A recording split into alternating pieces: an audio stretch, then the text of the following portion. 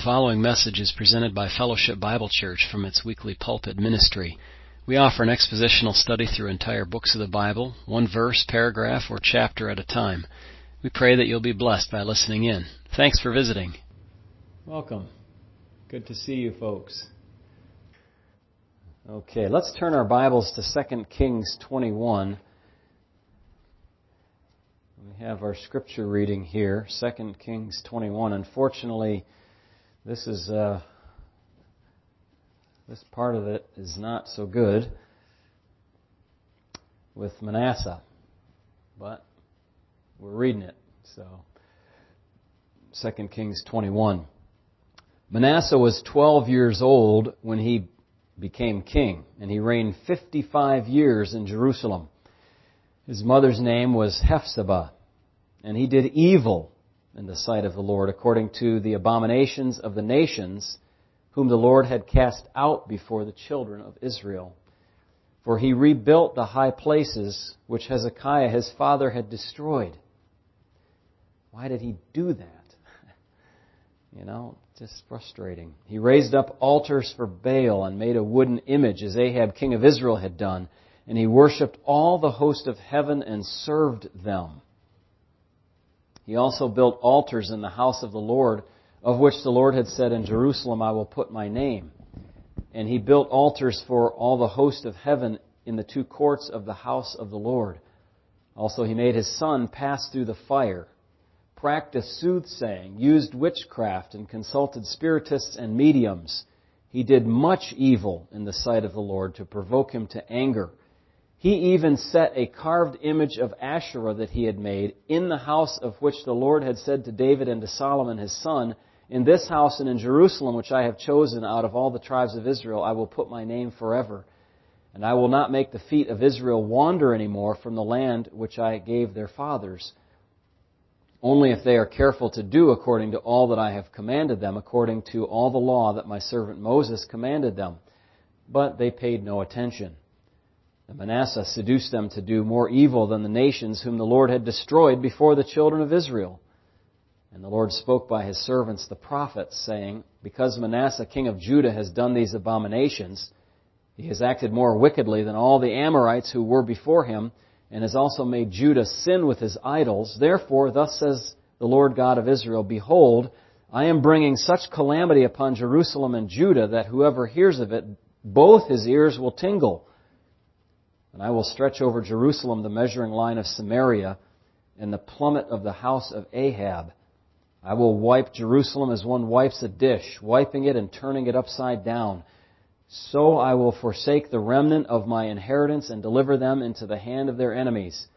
And they shall become victims of plunder to all their enemies, because they have done evil in my sight and have provoked me to anger since the day their fathers came up out of Egypt, even to this day.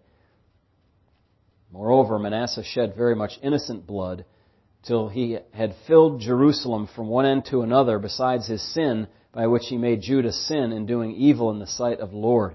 I pause. You might wonder how many of those prophets that brought that message of judgment from God did Manasseh tolerate. Probably not too many. Yeah. Terrible time of persecution for the people of God. Verse 17, "Now the rest of the acts of Manasseh, all that he did and the sin that he committed, are they not written in the book of the Chronicles of the kings of Judah? So Manasseh rested with his fathers and was buried in the garden of his own house, in the garden of Uzzah. Then his son Amon reigned in his place." Amon was 22 years old when he became king, and he reigned 2 years in Jerusalem. in Jerusalem. His mother's name was Meshullemeth, the daughter of Haruz of Jotbah. And he did evil in the sight of the Lord as his father Manasseh had done. So he walked in all the ways that his father had walked, and he served the idols that his father had served, and worshipped them. He forsook the Lord God of his fathers, and did not walk in the way of the Lord. Then the servants of Ammon conspired against him, and killed the king in his own house. But the people of the land executed all those who had conspired against King Ammon. Then the people of the land made his son Josiah king in his place. Now the rest of the acts of Ammon which he did, are they not written in the book of the Chronicles of the kings of Judah? And he was buried in his tomb in the garden of Uzzah. Then Josiah his son reigned in his place. Let me just read the next two verses of the open the next chapter. Josiah was 8 years old when he became king, and he reigned 31 years in Jerusalem. His mother's name was Jedidah, the daughter of Adiah of Boskath. And he did what was right in the sight of the Lord, and walked in all the ways of his father David, and he did not turn aside to the right hand or to the left. What a relief after 57 years of Manasseh and his son reigning in evil way over the people of Israel. All right, that brings us to our message this evening. So, I don't have a single text that we're going to visit this evening, but I received a question on the structure of the millennial kingdom, and I thought that I would just answer that with a little sermon and some notes that I have written on the subject. And so I'll just do that, and I hope that will be helpful to you. We can make it a little interactive if you want. It's fine by me. But the question had to do with who's going to be in this kingdom, and what's it going to look like, and what's life going to be like. So I thought I would give a little bit of an answer to that this evening under two kind of headings. One would be the structure of the kingdom, and then the society of the kingdom, or the constituents, if you will, the people who will be involved. So remember, we await the rapture of the church, after which will be the tribulation on the earth, and then the Lord Jesus will return to the earth and establish His kingdom. That will carry on, as Revelation 20 tells us, for 1,000 years. It's during that period of 1,000 years, which is at least 7 years future from now, if we understand the timeline correctly, if the rapture were to occur today or tomorrow. So that's the time period we're looking at. Just before the Great White Throne Judgment, and then the eternal state in Revelation 21 and 22 there. So this is the time period we're talking about. It's the intermediate age between this age and the age of eternity. So, the kingdom of God in the millennium, this 1,000-year period of time, and frankly in the eternal state as well, will be structured as a human society with divine and human rule. A divine and human government, if you will. There will be leaders and followers. There will be people involved in all kinds of things. There will be physical activities going on. There will be nations. There will be elements of this kingdom, just focusing on the millennial kingdom itself, will include spiritual aspects, political or governmental aspects, what McLean calls ecclesiastical aspects, and I'm going to go through these all in just a moment. Economic, physical, and moral elements to this kingdom. Okay? We can see these elements are clearly laid out in the Bible. And actually, one of the interesting things is you can look and see those elements of the millennial kingdom, or the future kingdom, or the messianic kingdom, or the mediatorial kingdom, however you want to call it. You can see those features predicted in the Old Testament and described as to how they will be fulfilled. You can see them predicted and mentioned in the Gospels and in the New Testament. And then you can see some of them also in the book of Revelation, the same characteristics. And the reason I think this is important is that we recognize that what we're headed to in this kingdom is a real thing. This is not imaginary, it's not ghostly, it's not, the common idea of, angels and harps and heaven and clouds and floating over streets of gold and all of that sort of thing, as I said before. This is a real, live society. I mean, as real as this is, that will be. We've been infected by the idea that matter is somehow bad, and once we get released from this realm of material, we'll be able to exist in the realm of the pure spiritual, and we'll be fine. Everything will be good. That's not at all the case. God has not designed the future to look like that at all. So the kingdom will be a spiritual kingdom. Now, I say that based on what I just said. You might say, well, what does that mean? Because you have in your idea the mindset that spiritual has to do with non-material things. when something is spiritual, that's not the opposite of physical. If anything, it'd be the opposite of sinful, not material or physical.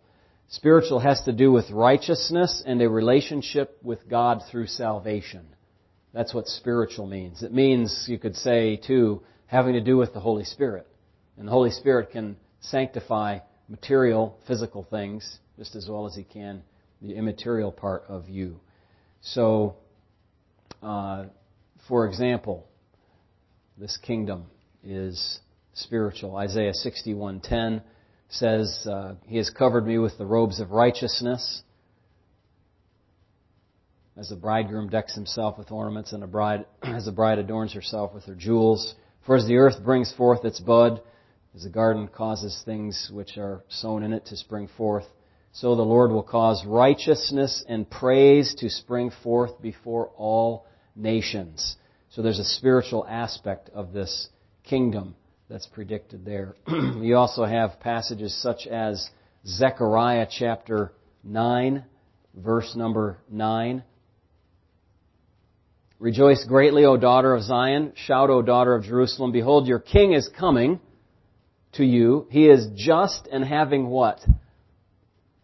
A spiritual thing. Salvation. Lowly and riding on a donkey and so on. Okay, Zechariah 12:10. Now, of course, we know part of that was fulfilled when the king came into Jerusalem. But it's still, he has salvation with him. So when he is ruling over his kingdom, you can bet that there will be salvation aplenty in that place. Zechariah 12:10 says this, I will pour out on the house of David and the inhabitants of Jerusalem the spirit of grace and supplication. That sounds spiritual, doesn't it? Then they will look on me whom they pierced. Yes, they will mourn for him as one mourns for his only son, and grieve for him as one grieves for a firstborn. And then finally, one other reference under this heading of spiritual, the spiritual kind of characteristic of this coming kingdom is in Jeremiah 23. Just enjoy these verses, I hope you will, as we read them. In his days, Judah will be saved, and Israel will dwell safely. And this is his name by which he will be called, the Lord our righteousness. Do you remember that verse? Yeah, that's a great word, the Lord our righteousness. So this kingdom has a spiritual aspect to it. It also has a governmental or political aspect. Yes, there will be some kind of politics in the kingdom. They will be entirely different than our kind of politics, because the king will be the man, Christ Jesus, the God-man. And his co-rulers will be of a certain sort that we'll talk about in just a moment.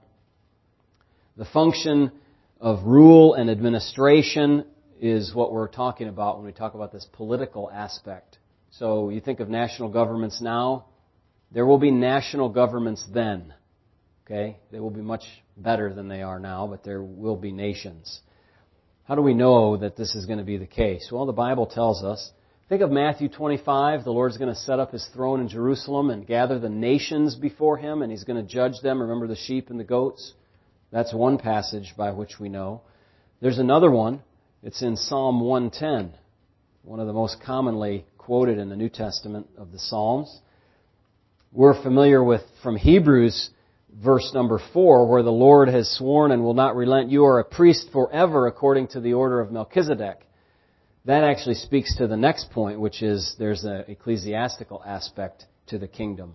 When we say ecclesiastical, we mean like a churchly kind of thing, a worship situation there. Okay, it's not technically the church, but we'll just call it churchy, like religious services.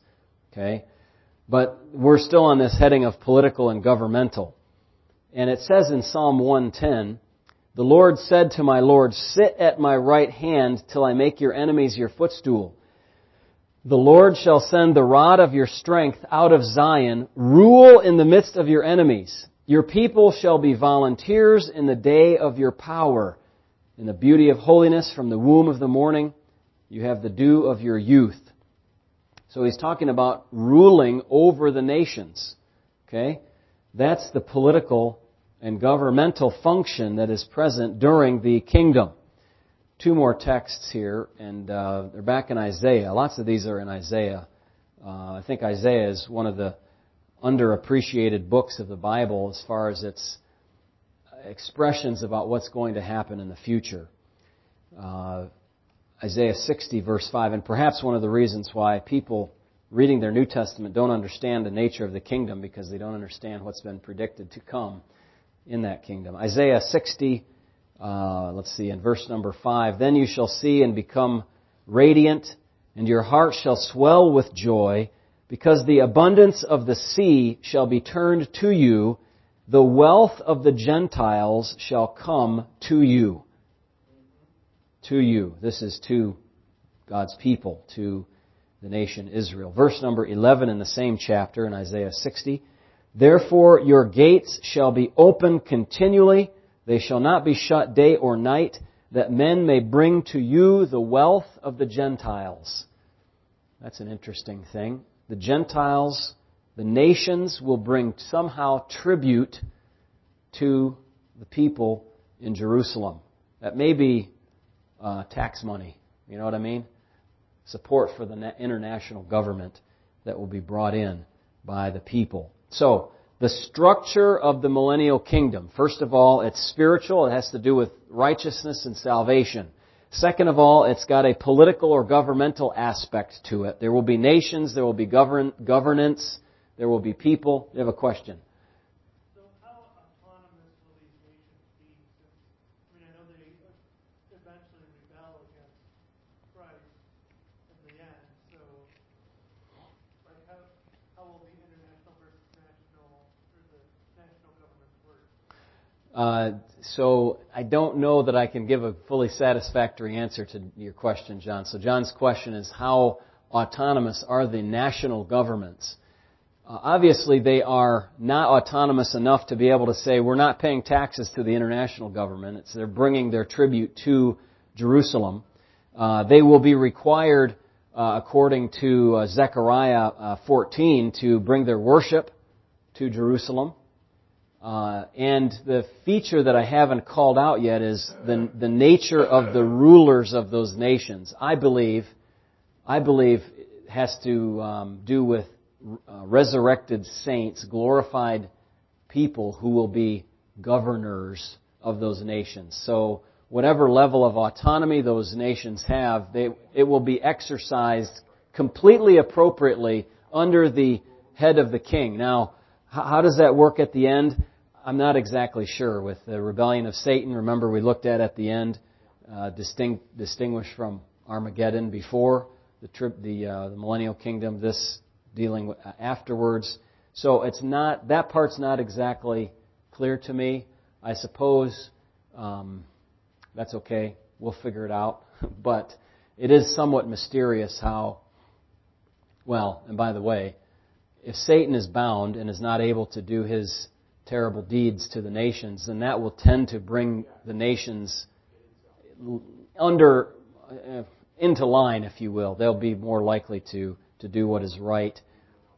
But at the same time, there is the word that the Lord Jesus will rule with what instrument? A rod of iron. Now, that doesn't sound pleasant. You get whacked with that thing. And I think it does refer to the utter power that He will reign. And so it will be, if nothing else, the peoples of the nations will be compelled to live properly, at least externally. You know what I'm saying? They will not be lawless outwardly, riotous, and all that sort of thing. So, best answer to your question, not exactly sure, but because of the nature of the rulers and the nature of the rule of the Lord Jesus, they will be somehow brought into conformity, at least externally, although we know that the heart of man, naturally born, is unchanged, and there will be some who chafe very much under that rule. There will be the undercurrent of people who want to replace the government, just like there are today. They want to cause an upheaval and a revolt even in our own land and bring in a communist government, for example. That kind of thing will be an undercurrent that will be dealt with by the by the Lord and by His people who will rule properly. Okay? We have somewhat of a preview of that rod of iron you talked about, because it is hard to kind of, in your own mind, logically picture. Mm-hmm. But we have a preview. Yes. If you remember, and we all do, when the night came that they were coming at the behest of Judas and the Pharisees to arrest Christ, Right. He simply said, I am He. Yeah. Whom are you seeking? Jesus of Nazareth, I am He. Yeah. They all fell backwards. Now, using that power, he was restraining himself. Of course. That power will not be restrained Correct. when he's ruling with his iron. That's right. So that's an example of how the nations will be Encouraged. to cooperate. Encouraged to cooperate. So you couldn't hear that if you were online, but Thurman was saying that an example of the rule of Christ we see in the Garden of Gethsemane, where He spoke and the authorities just fell backwards. They could not stand before the power of His word. And that's what happens when the Lord returns with the Antichrist. He will slay him with, He said, with the breath of His mouth, but is really with His word. He just speaks, and that will be taken care of. Yes. My thought went right along with Thurman that rod of iron will not be wielded by a human muscle. Mm-hmm. That's right. Yes. And the muscle that wields The righteous mind.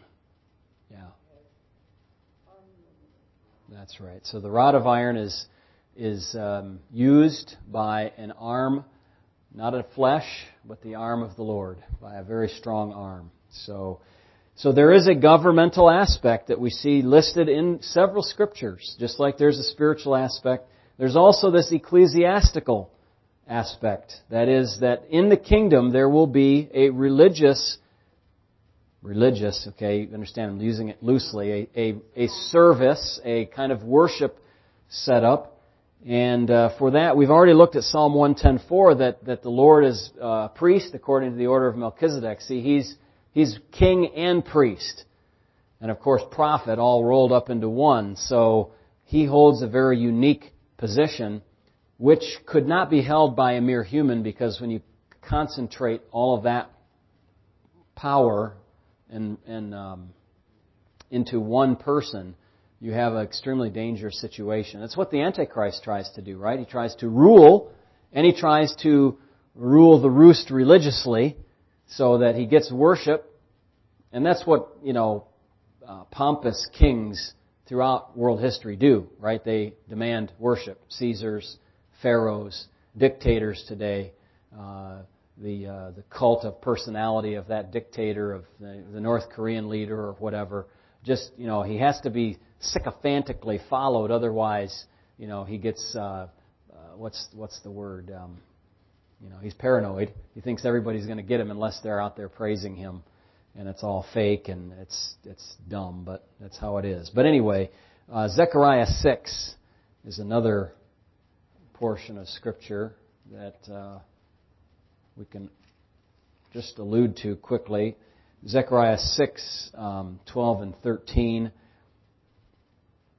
Behold, the man whose name is the branch. From his place he shall branch out, and he shall build the temple of the Lord. What is the temple if not a religious thing?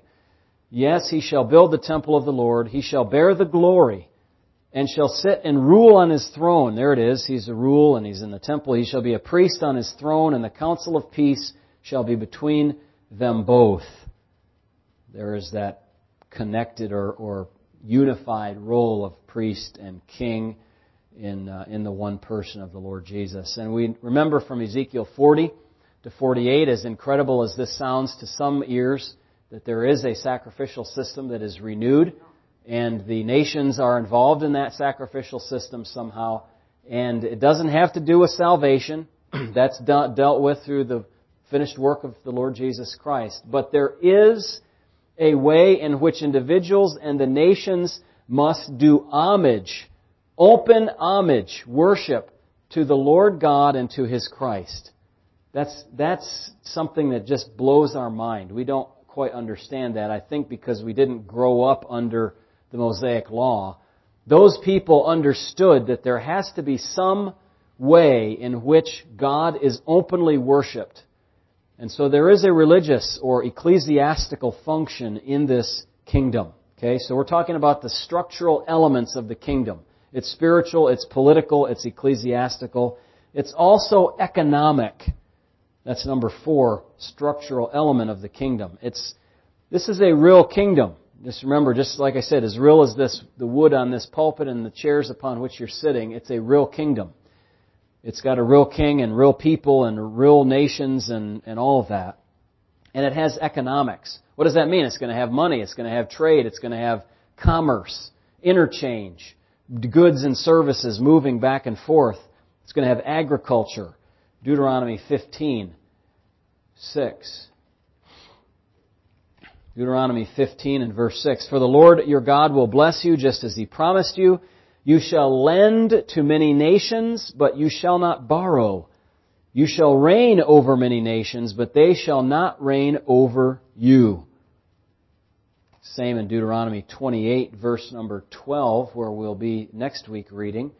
The Lord will open to you His good treasure, the heavens, to give the rain to your land in its season, and to bless all the work of your hand. You shall lend to many nations, but you shall not borrow. And the Lord will make you the head, and what? Not the tail. You shall be above only and not beneath, if you heed the commandments of the Lord your God, which I command you today, and you are careful to observe them. Now, I know I'm drawing these from the Mosaic Covenant, but those are actually going to be fulfilled under the terms of the New Covenant. By the way, I haven't even touched the New Covenant texts, have I? I mean, I have some, but not directly. You look at Jeremiah, which talks about the New Covenant and how the people are going to know God and the Spirit of God's going to indwell them and the law will be written in their hearts. That's a spiritual aspect of this kingdom. It's predicted.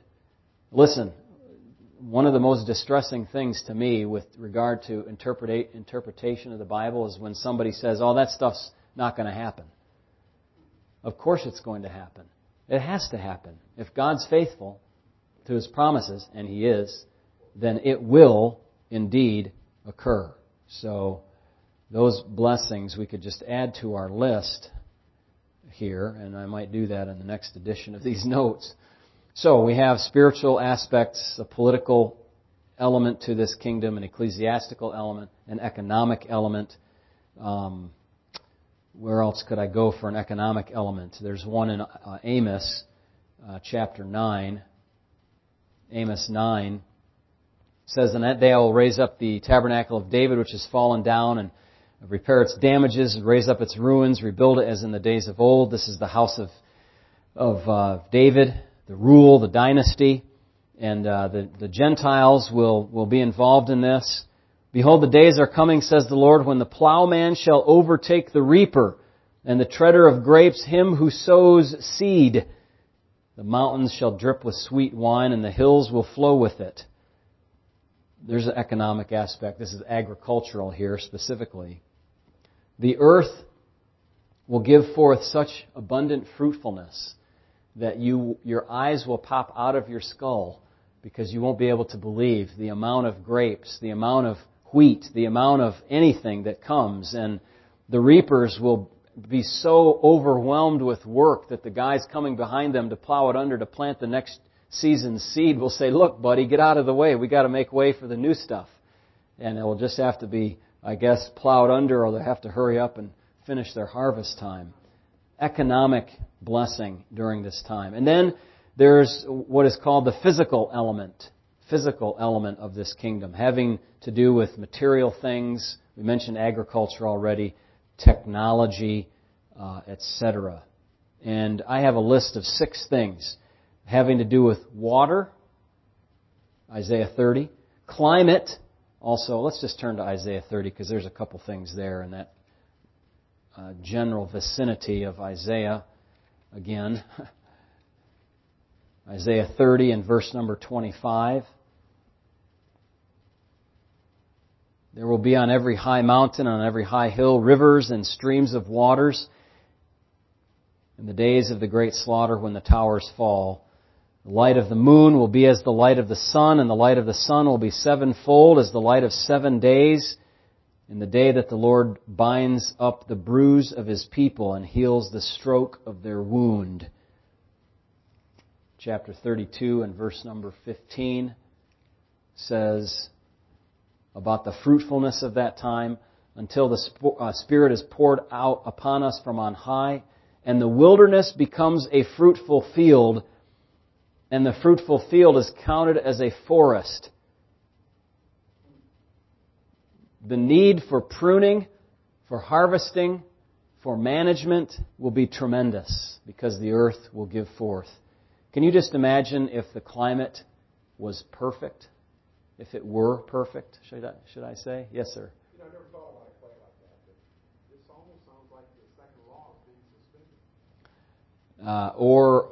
suspended. Thurman is saying, is the second law suspended? It's probably not exactly, because there still will be death. Well, yes, I know, not completely, but so overwhelmed, yes. We're not having that ratio of heat flowing to cold. Mm-hmm. At such a rapid rate. Yeah, it seems to be overcome or slowed down somehow. That's right. That we don't know exactly how that will look in terms of physics class, but we'll take it. Imagine if our climate were. I'm just thinking about the garden that John planted and harvested this year. If the climate were perfect, and John did not have to water at all, but it received the right amount of rain every night, the temperature was perfect every day, the amount of sun was perfect, the nutrients in the soil were perfect. The rabbit hunters were perfect. The fence was strong enough to keep the rabbits and the deer out, and the squirrels, by the way. Just imagine. God could do that. In fact, He will bring about that kind of fruitfulness. It's amazing what could occur. The harvest could easily be doubled, tripled, quadrupled perhaps from what it is. Yes. There's no worry. Even with 7 billion people on the planet, God can feed every single soul, and He could do it for twice as many people without a difficulty. Yes. So there's a physical aspect. There's also harmony in the animal kingdom. The lion and the lamb will become friendly toward one another. Okay? Isaiah 11, verse number 7. If you want an encouraging passage, just read that Isaiah 11 passage sometime. Verse 6, the wolf shall also dwell with the lamb. Boy, that doesn't happen today, does it? The leopard shall lie down with the young goat. The calf and the young lion and the fatling together. The young child shall lead them. The cow and the bear shall graze. I wonder if you saw the little short video of a fellow who was sitting on a kind of a bluffs overlooking a large ocean scene, and it's a very windy day, and he's sitting there in his lawn chair, and up next to him ambles a large brown bear. And the bear is just looking around and smelling the fresh ocean scents, it looks like, and then decides to just plop down and sit there and look around a little bit, and then he gets a little more friendly with the guy who's sitting on the bear's right, kind of looks at him, and the guy says, hey, leave, And I don't know why the guy didn't flee, but he didn't. And the bear gets up and walks away. It will be like that, only better here. The cow. What's that? Yes, it was real. I'm not joking. Well, it could have been. What did they do? I don't know. It could have been like those, right? It could have been like a CGI or whatever, like those dinosaur movies. They have all these realistic-looking dinosaurs. Yeah, standing between him and the bear, right? Well, anyway, that's kind of how it will be. So, animal harmony, physical health, Isaiah 33, verse number 24. And the inhabitant will not say, I am sick. The people who dwell in it will be forgiven their iniquity. Do you understand what it was like to live in first century Israel when Jesus came on the scene after His baptism? The place was just normally going along. There was people who were demon-possessed. There were people who were ill, people who were lame, people who couldn't see, people who had maladies that, some of which we might be able to fix today with medical technology, others which we can't. And Jesus came and basically wiped it out. All medical problems, not all, but most of them, just wiped out. Anybody who heard of who Jesus was and where He was, they heard He came into the city, and they would send somebody to Him, come and heal my servant, my daughter, my son, raise this one from the dead, the widow in the city of Nain, and Lazarus, his sisters, send for him, and all of this. It's unbelievable, but it's believable. The Lord wiped it out. And that was just a preview of coming attractions. The inhabitant will not say, I'm sick. Because if worse comes to worse, he'll be able to go to be healed if he has faith in the Lord. Now, it may be also, we don't know, I don't know this for sure, but I like to think that the level of technological advancement in human culture will be so vast, even compared to what it is now. You think now we've got a lot of technology, except we can't come up very quickly with a vaccine for a terrible virus. And, we have all this cool computer technology and everything, and artificial intelligence and all that. Nothing compared to then, I think. The technology for travel and energy and all that will be greatly advanced under the heading of the physical elements of the kingdom. And then in Psalm 91, I think there's a little indication here as well of physical protection during the kingdom. Physical protection. Psalm 91 and verse number 10. No evil shall befall you, nor shall any plague come near your dwelling. Why? Because He will give His angels charge over you, lest you dash. In their hands they shall bear you up, lest you dash your foot against a stone. You shall tread upon the lion and the cobra, the young lion and the serpent.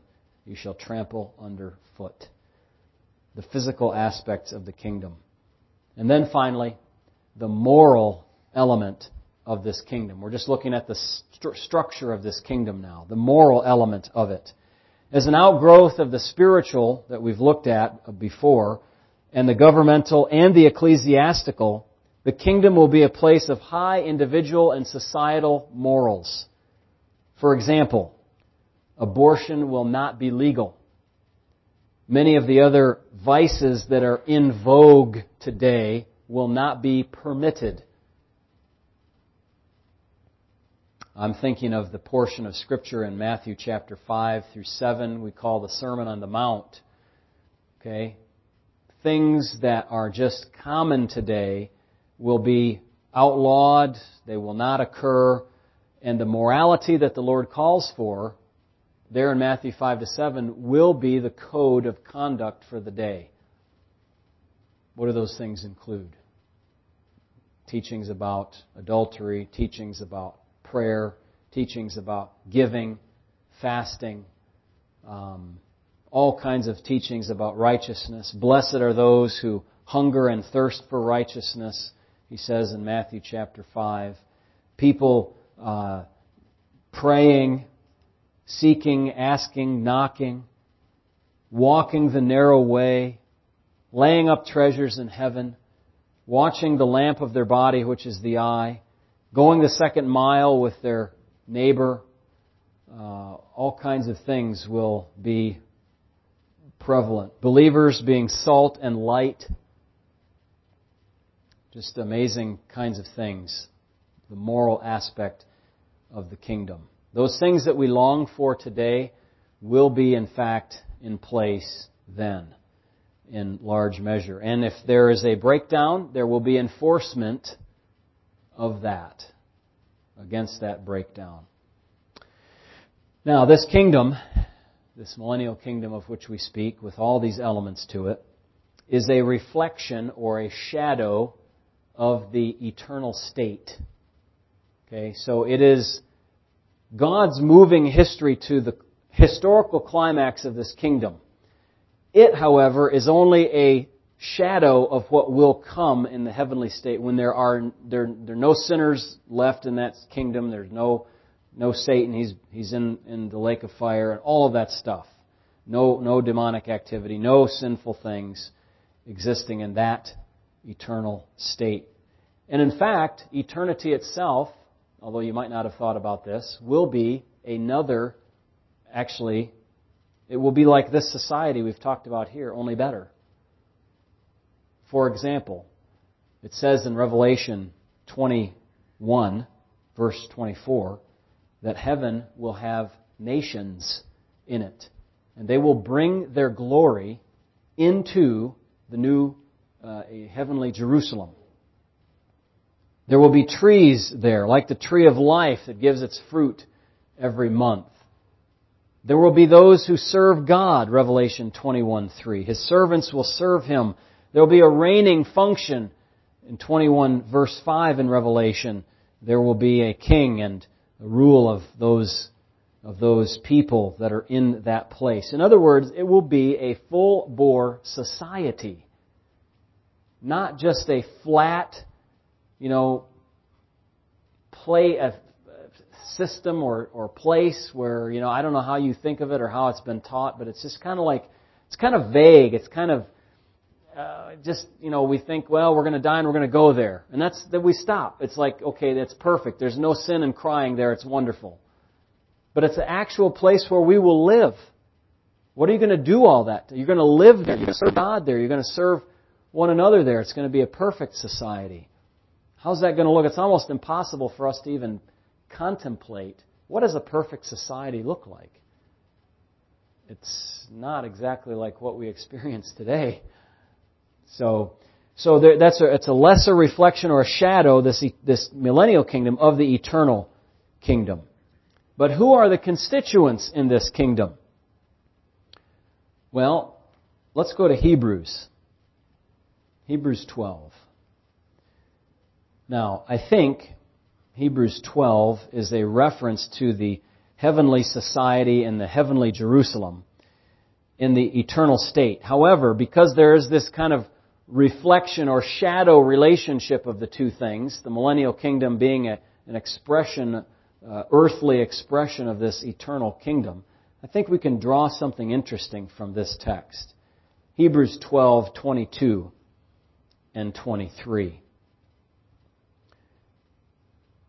Contrasting with Israel, who came to the mountain in Sinai that was a terrifying sight, the Bible says in Hebrews 12:22, "But you have come to Mount Zion and to the city of the living God," okay, speaking of the heavenly Jerusalem, "to an innumerable company of angels, now notice the list here, to the general assembly and church of the firstborn, who are registered in heaven, to God the judge of all, to the spirits of just men made perfect, to Jesus the mediator of the new covenant, and to the blood of sprinkling that speaks better things than that of Abel." So who are the constituents that comprise this eternal kingdom? And to some extent, I'm going to pull this back into the millennial kingdom as well. Although it won't be exactly the same, but we can see some interesting things here. First of all, you have an innumerable company of angels. Second of all, you have the general assembly and church of the firstborn. That is simply the church. The general assembly of the church is not the local assembly, but the assembly of all the local assemblies over all of the church age from the Pentecost to the rapture. That's the general assembly of the church. Can you imagine? All the true Christian people from all time, part of this kingdom. To God, the judge of all, so He's the third. So you have the angels, you have the church, you have God, the Father, the judge. Then you have the spirits of just men made perfect. I take that to be a reference to the Old Testament tribulation and millennial saints. And then it says to Jesus, the mediator of the new covenant. So in this kingdom, you're going to have, I don't know what the appearance of angels will be or what their function will be, if we'll be able to see them or what. I don't think so, but it may be there's more active involvement in the kingdom than we see now. But there will definitely be in the millennial kingdom the church, Jesus, and the spirits of just men made perfect. Okay? Those Old Testament and tribulation saints. Now we can prove that beyond a shadow of a doubt. The millennial saints, that's a little question mark, because if we're in the millennium, what about them?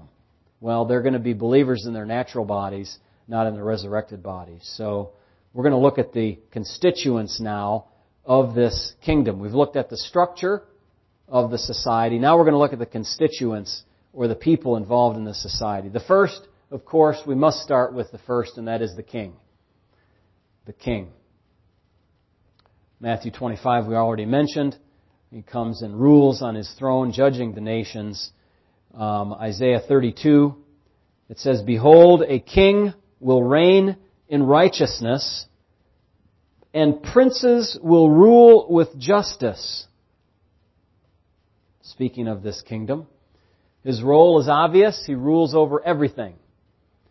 He is the God-man, the human divine mediatorial ruler, standing between God and men, who will rule this kingdom, perfectly governing the kingdom under His authority. And He will arrange and order that kingdom. The government will be upon His shoulders. And of the increase of that government there will be no end. And He will arrange and order that. And at the end of the kingdom, we'll hand it up to God the Father and say, here it is. Everything's in order. Everything's how you wanted it to be. It's just here. Perfect. He's the king. He's the first constituent, if you will, of this kingdom, the first person that we should mention. Secondly, you have the resurrected church. And I think they are connected with this phrase, the princes who will rule with justice. My friend, princes don't rule with justice today, generally speaking. Injustice abounds, but that will not be the case in this kingdom. There will not be. I was reading about the decision on the Louisiana abortion clinic or abortion law that said that abortion clinics, like every other surgical facility, need to have admitting privileges to a local hospital. And the Supreme Court struck that law down. Why? Because Chief Justice John Roberts flaked out again and said the law is constitutional, basically, but we have to respect the principle of stare decisis. Previous precedent has to rule, and we have to bow to that previous precedent.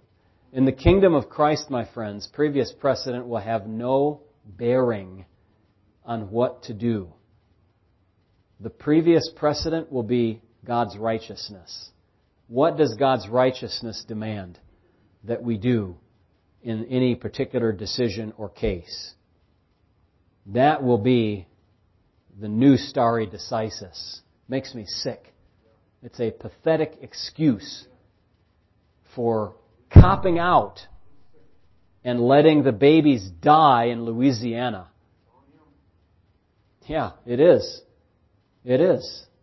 On anybody who's been involved in a situation like that, whether it be anybody who's passed an abortion law or voted against one that would restrict it.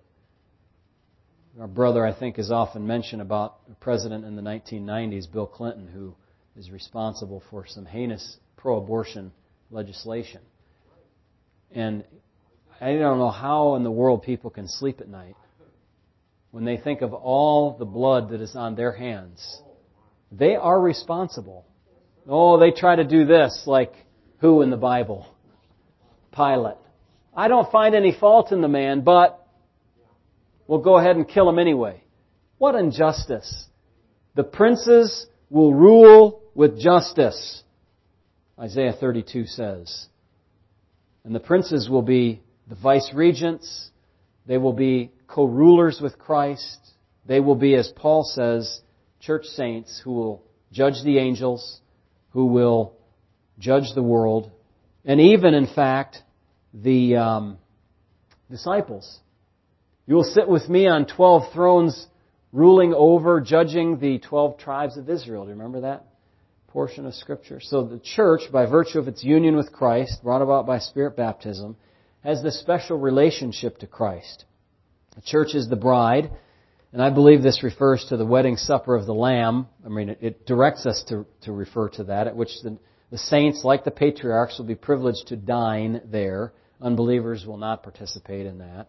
And the church will reign with Christ, as will the tribulation saints. Look at this in Revelation 20, verse number 4. There are thrones, there's judgment. This is a governmental setup here, a judicial courtroom kind of thing. I saw souls of those who had been beheaded for their witness to Jesus and for the Word of God, who had not worshipped the beast nor his image, and had not received the mark on their foreheads or on their hands, and they lived. And they reigned with Christ for 1,000 years. Reigned with Christ. There's a governmental function, my friends. We've talked about it. These are the ones that will fill that function. They will be doing that work. Well done, good and faithful servant. Have thou authority over 10 cities, or 5, or however many, because you are a faithful and responsible servant of the Lord God. So the King and the resurrected church. And then you have the resurrected Old Testament saints. This appears to be the time in which the Old Testament saints finally received the fulfillment of their promises that God gave them as Israelites. Abraham had not received the promises, remember, Hebrews tells us, but he looked forward to that time in which he would. And so you see passages like Daniel 12, 2 and 3. Many will arise out of the dust of the earth, some to life and some to everlasting shame and contempt. Those who rise to life will shine forth in the kingdom of their Father. John 5:29 says the same thing in essence. There'll be a resurrection, and Jesus talks about it all in one group, but it's really two groups, because we know Revelation 20 tells us there's 1,000 years that separate the two resurrections. The first resurrection and the second one. And so Jesus, when He speaks like that, and Daniel as well, just as the prophets do sometimes, combining related incidents into one statement. It doesn't mean that they happen at the same time like so many Christians believe. There's a general single resurrection. No, there's clearly not. There's clearly taught to be at least two resurrections. So you have the resurrected Old Testament saints that will participate in this. Abraham, David, Zerubbabel, you might not have thought of him lately, but God's going to make him a signet ring, Haggai 2:23, in His kingdom. David will rule as a prince over the nations, over the nation of Israel. Look at Ezekiel 37. Ezekiel 37:24. David, my servant, shall be king over them. Look, David was a prophet. He predicted that the Messiah would not be left in Sheol. His body would not see corruption. But David is in his grave until this day, Peter says. And Paul agreed. David was there. He was dead and gone, decomposed, as it were, in his body. But he will be king over them, and they shall all have one shepherd, and they shall walk in my judgments and observe my statutes and do them. Verse 25, then they shall dwell in the land that I have given Jacob my servant, where your fathers dwelt, and they shall dwell there, they, their children, and their children's children forever, and my servant David shall be their prince forever. Well, that pretty much tells you the story, doesn't it? If David is dead and he's going to be their prince forever, what does that mean? He has to be made alive. He has to be resurrected and have a physical body and rule over that kingdom. Now, some have said this David here, well, that's the greater David. You know, the son of David, the Messiah. I don't think so. I think he's the prince. This is the real David who's the prince. And the Messiah will be there, but he'll be the king. He'll be the king over everything. We talked about the resurrected tribulation saints already. They will also be the constituents of this kingdom. And then I have two more groups, but I have no more time. Okay, so I'm going to just mention their names. First of all, you have living Israel will be a part of this kingdom, and the living Gentiles. Now we have to look a little more carefully at what they are. But the kingdom of Christ, the Messianic kingdom, will come at the end of the tribulation. And not everybody will die in the tribulation. What are you going to do with those people? Well, they're going to be judged, sheep and goats, rebels in Israel and those that are faithful in Israel. And those that are sheep and those that are faithful in Israel will be allowed to enter into the kingdom. So they will be regular old, people with bodies like ours that will go into that kingdom. And I don't know how many it will be, but obviously it'll be vastly smaller than, say, the world population now, because after the ravages of the tribulation, the human population will go, down to very small numbers relative to now. I mean, huge percentages of people are wiped out, famine, destruction, Antichrist, persecution, everything like that. But you do have some who survive. He who perseveres to the end will be saved. He survives to the end of the tribulation, and they're brought into the kingdom. Now, we'll look at a little bit more detail the next time, but that's basically what that kingdom looks like. It's spiritual and moral and governmental and ecclesiastical, and there's physical aspects to it and all of those things. And there's Christ and the resurrected church and the resurrected tribulation saints and perhaps the angels and the Old Testament saints, everybody there in that place, all united into one grand kingdom. But there are still distinctions. There's the church and there's Jews and there's tribulation saints and Old Testament saints and you know what? Everybody's going to be perfectly happy in their station, whatever it is. Why? Because they're going to know that God has put them in that place. God has put me here in this place as a Christian, and a Jewish person will say, God has blessed me in my place as a Jewish person under the promises that He gave to Israel, and everybody's going to be happy, and nobody's going to be discriminated against, and all this kind of crazy stuff that happens today. It won't be like a caste system, but it will be a societal with different levels and different functions and all kinds of things going on. And it will be a blessing. You wait and see. You'll see. Let's pray. Heavenly Father, we look forward to seeing the fulfillment of these great promises in the Bible. And we pray that they will come soon. Lord, we have a world in which things are in a mess. And we pray that the Lord would come and clean up the mess and carry out the judgment that is required and allow us to live in a perfect society as much as can be in a world where sinners still will reside in the kingdom and then for eternity in the future in that eternal state of perfection. Thank you for these ones who have come tonight to be in the Word and think about the things of God and to answer this question, to sing and just fellowship. I pray our time of greeting will be enjoyable to us and you'll send us on our way with safety tonight. In Jesus' name, amen.